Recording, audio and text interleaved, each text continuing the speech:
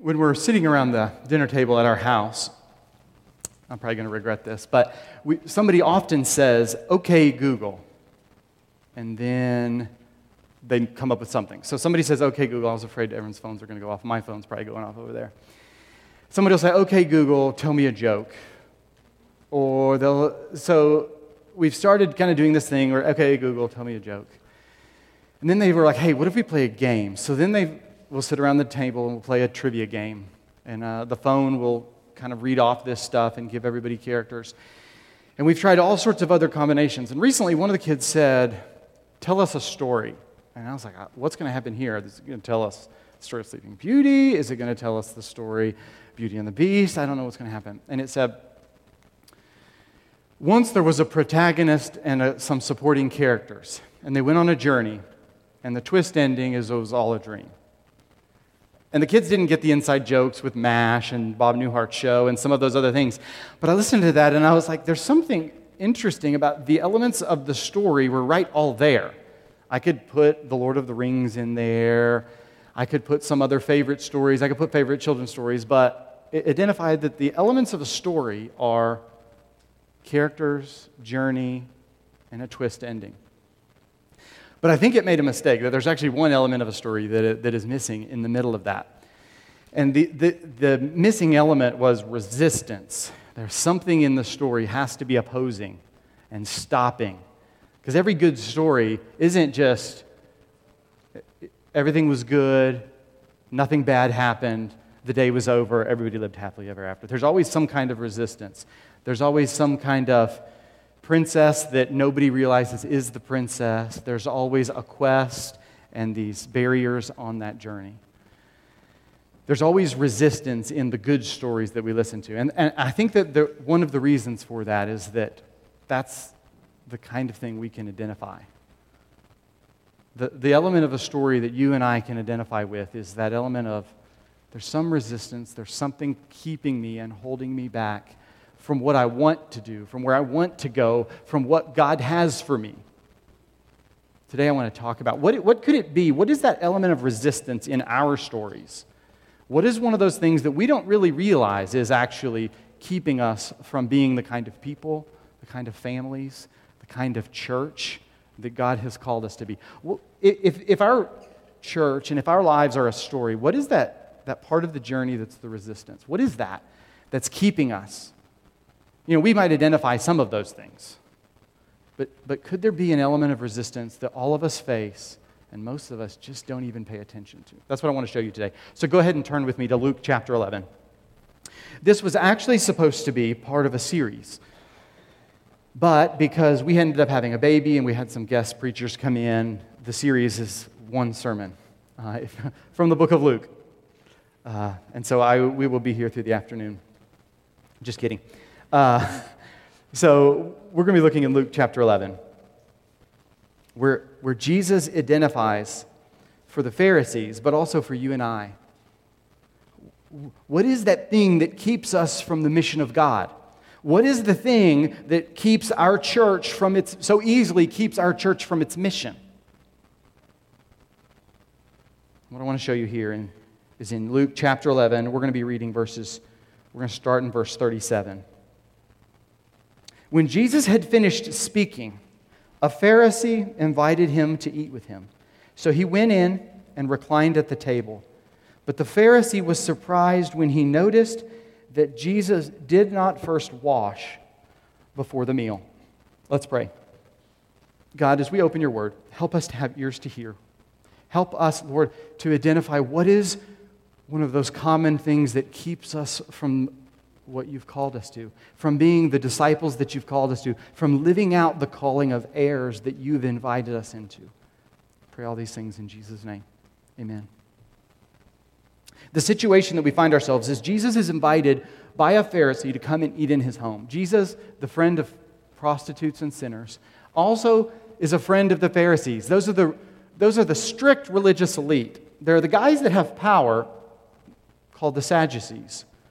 They just use religion to try and keep power. They don't really care about the religious part. They just want to be in charge. But the Pharisees they wanted the kingdom of God to come. They had a legitimate desire for the kingdom of God to come. And so they thought if we could obligate God, if we keep all of the rules and make sure everybody else keeps all of the rules. And so this is one of those guys. The Pharisees, just to give you an idea of the kind of people they are, they were so concerned about lust that they would close their eyes if they saw a woman pass. And so they were known for walking into trees and walls. That's the kind of guys. They were so serious about the kingdom of God and outward righteousness that they not only had rules, God's rules, but then they made rules around rules to try and make sure we want to fulfill the mission of God for us. And that's what we see in this circumstance. Jesus is invited to a meal at the Pharisee's house. And the Pharisee was surprised when he noticed that Jesus didn't first wash before the meal. This is the day before they knew about bacteria, before they knew about viruses. They weren't concerned with hand washing like my wife is concerned that we wash our hands after being in a public bathroom. That's not like the concern that they have. Is, oh man, Jesus is dirty. Like he's going to make the meal gross. No, you see, and there's no law in the Bible that says everybody has to wash their hands. There was a rule that the priests had to wash their hands because they needed to be ceremonially clean so that they could represent God to the people and the people to God.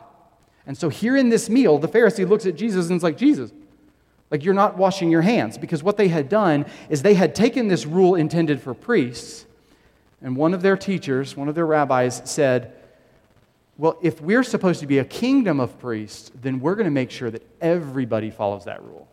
Everybody has to follow this rule because we're supposed to be a kingdom of priests. And so their attention is on the mission of God for us is to be a kingdom of priests. And so surely a teacher, a Messiah, a holy man is going to wash his hands before the meal. And so that's the situation that we find ourselves in. The Pharisees' goal is that we live out the mission of God and that we be a kingdom of priests. And they look at Jesus and say, he didn't wash his hands. So verse 39 says, then the Lord said to him, now then, you Pharisees, clean the outside of the cup and dish, but inside you are full of greed and wickedness. You foolish people, did not the one who made the outside make the inside also? But now, as for what is inside you, be generous to the poor, and everything will be clean for you. What Jesus does here is he uses money to expose in them the resistance towards them being and living out the mission of God in their lives. Jesus gives them a very specific example and says that it's actually money can be the occasion for you to not actually fulfill a mission of God. It's not hand washing and rule following. It's actually what's going on in your hearts. So what I want to show you today is that this passage calls us, using money, to display the surpassing worth of Christ by fleeing the love of money. This passage calls us to display the surpassing worth of Jesus Christ by fleeing the love of money. I want to show you in this is two ways that we display the worth of Christ in money. Verse 39 to 41 says that we must identify the problem inside. We have to identify the problem inside. Verse 39, he says, you clean the outside, but inside you're full of greed and wickedness. He's implying you guys are filthy. And it's not something that's outside of you that makes you filthy. If you're like me and you think about all of the sins that could make somebody filthy, think about all the ones that you would go, these are the really bad ones that God must be really, really angry about. The ones that really would disqualify a Christian from representing God to the world. If you're like me, outside of this verse, greed probably wouldn't be super high on the list. You and I might list any number of things, any number of addiction issues, any number of sexual sins. We might list any number of other sins, but Jesus goes, you Pharisees who want to live out the mission of God are full of greed, and so you are filthy and unfit for what God has called you to do. Jesus uses money to say, look inside at your hearts. The God who made both the outside that you guys are concerned about also made the inside. So why might Jesus be so concerned with greed? Why would Jesus be so concerned with greed? The book of Galatians says that greed is idolatry. Greed is this setting up of money and objects and things as gods in our life. And so what Jesus is saying is the thing that's keeping you from the mission of God is you are declaring to the world that money and homes and possessions are the thing that's of surpassing worth. And that makes you unfit for the kingdom of God. That makes you unfit, not just the kingdom of God, that makes you unfit for the mission of God. Jesus says, but as for what's inside you, be generous to the poor and everything will be clean for you. Like, Jesus is not setting up just a new law. He's saying that from the inside out, you need to be changed and cleansed, because greed doesn't actually display God to the world and the surpassing worth of Christ. It's actually somebody who blesses the poor that actually puts on display the lavish, self-giving, overflow love of God. Greed says, give me more, and that tells the world that more is better. And blessing and an outward focus and releasing from the inside out a love of money actually tells the world this is what God is actually like. The surpassing thing that is worth everything to me is Jesus Christ. And so greedy hearts display the surpassing worth of money. And when we have greedy hearts, we are not fit for the mission of God. He tells those Pharisees, guys, you're so concerned with the mission of God, and yet you are greedy. That's this pattern that we see in the book of Luke as Luke talks about money, is that greedy hearts display the wrong thing about God to the world, like a sign that's pointed in the wrong direction.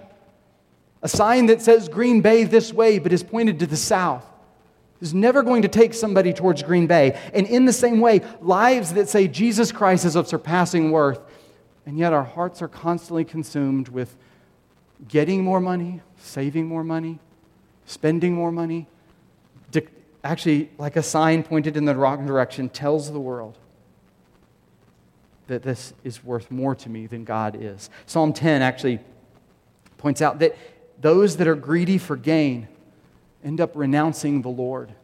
That hearts that are set on money and objects and things end up leading them farther and farther away from the Lord.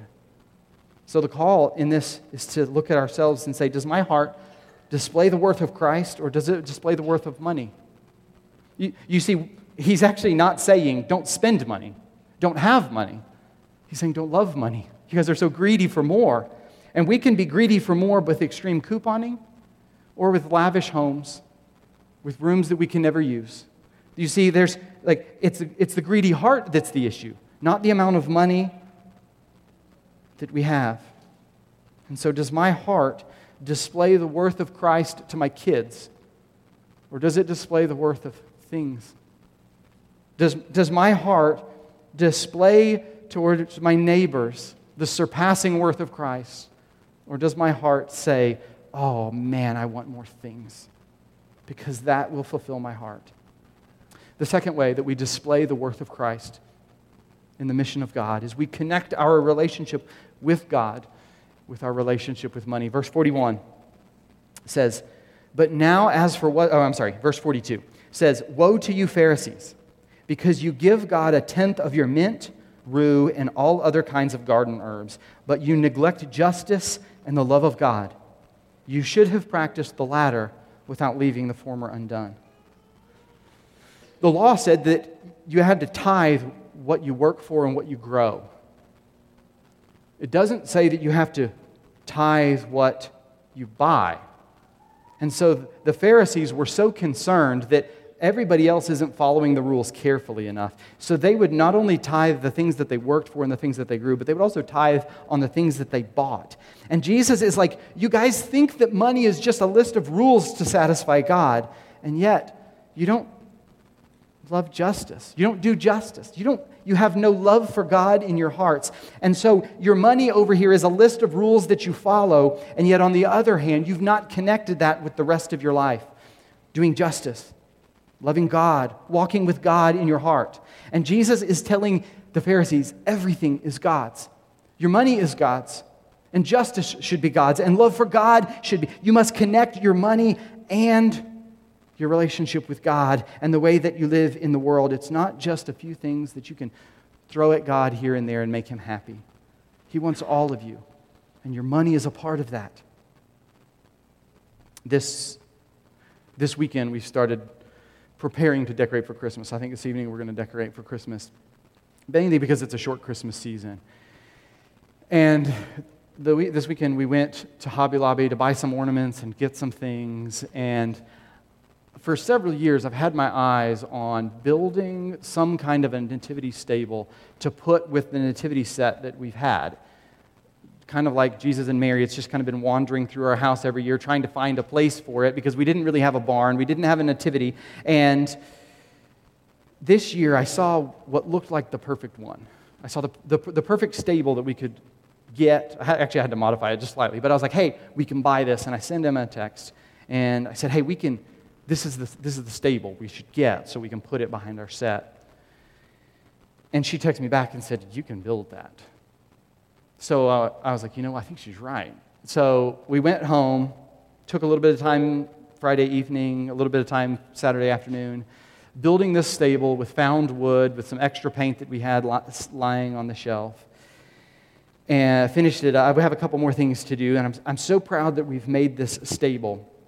And I'm telling you about this stable because we've built this stable, but we could unbuild it and change it. And I'm like, well, that's kind of crooked. I could straighten that. Or it's kind of whimsical. We could leave it that way. But this stable is built, but every part of it's still separate. Take a nail out here, unstick some glue, put some new part in here, and it's still going to be a stable. This passage says that the Pharisees treated their money like this little stable, where you can just trade out little pieces here. It's all separate. It's not that big of a deal. I tithe this, but I don't have to do justice, or I don't have to have love for God. This passage says, no, our relationship with our money and our relationship with God is more like cooking food. It's inseparable. Once you've cooked a pot of chili, the spices and the beans and the tomatoes and the meat, everything has blended together. It's not just like the stable where you can take the parts apart and rebuild it. Our relationship with our money should be more like something we've cooked, that the entire thing fuses into something new, and so that the life of a Christian who's called to display the surpassing worth of Christ must see that our money and our hearts and our actions are inseparable. They go together and they declare to the world, Jesus Christ is better. Jesus Christ is better, and it's only when we stop dividing our money from justice. It's only when we stop dividing our money from love for God. It's only when we stop dividing justice and love for God that we actually display to the world is the Lord's and everything in it. And that's when we can display to the world the surpassing worth of Christ. That's when we've fled the love of money, when we've said, you know what, this money that I am giving to my church is a declaration to this money that I'm giving towards Christmas gifts, towards kids in our community, this money that I'm sending towards missions, this is inseparable from my love for God because I wouldn't do it otherwise and I wouldn't give this much. We've got to connect our relationship with God with our relationship with our money. This passage, if you're like me, gets kind of uncomfortable. This passage gets uncomfortable because I have Amazon lists of things that I want to buy.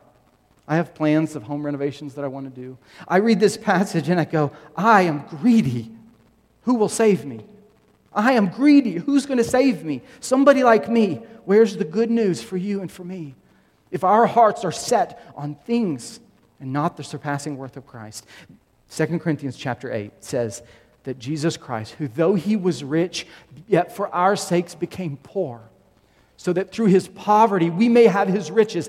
That passage tells us that Jesus fulfills the law of God that you and I are judged by. This passage that rightfully says, you greedy hearts, you filthy people, how can you display the surpassing worth of Christ? Says that Jesus, though he was rich, yet for our sake became poor. He fulfilled this passage in our place, so that when God looks at us, he doesn't say, you filthy, greedy people. He instead says, welcome into this relationship with me. You're welcome with my riches. You have my record. You have my riches. You have everything that I have. Now go and declare to the world the surpassing greatness of Christ. Money has no hold on you anymore, and greed has no judgment over you. Maybe you go, how can I know that this is mine? Joe, what do you mean Jesus gave himself for me? Though he was rich, became... What do you mean by that? The story of the Bible says that Jesus made the world, or that God made the world, the Son made the world, and he made it good, and he looked out on it. Looked out on it and said, it is very good. And then he put Adam and Eve in it, and said, they are very good. Now be little kings and little queens underneath me. You rule and shepherd this world, care for this world, and Adam and Eve. And you and I and everyone in our lives said, no, we will live our own way. We will do our own thing. God, we do not want you. The Bible says that God will one day crush his enemies. He will one day defeat his enemies. His enemies will one day spend eternity in hell. And yet, instead of leaving us there, he left his riches, taking on poverty as the son of Joseph and Mary, living the life that you and I should live, free from greed, though tempted with it, free from covetousness, even though he was tempted with it. And then he died the death of a greedy thief, of a greedy murderer, that you and I should die. And then was raised to life as God's great yes on his life, so that all who repent of sin and turn and trust in Christ, who say, God, I have lived in ways underneath your authority, greedy for idols and greedy for things. But God, I give that up and I will take Jesus and the surpassing riches that he is and offers. The Bible says that those who repent of sin and trust in Christ in that way are made right with God, welcomed in with all of his great riches. And then changes us from the inside out with new hearts that begin to live in the world and say, yes, I see money. Yes, I see objects. Yes, I see things. But Jesus is better. Imagine what it looks like for one person to begin to live this out. Instead of a greedy, money-gripped heart, hearts that say, we use money, but we love Jesus. We use money, but we love Jesus. That looks different in a workplace. That looks different as a family begins to say, my money is not my own, and it's also not my God. Imagine what it looks like for 60 people at Belgium Community Church to declare to Belgium and to the surrounding communities that Jesus is better, way better than money. Let's pray.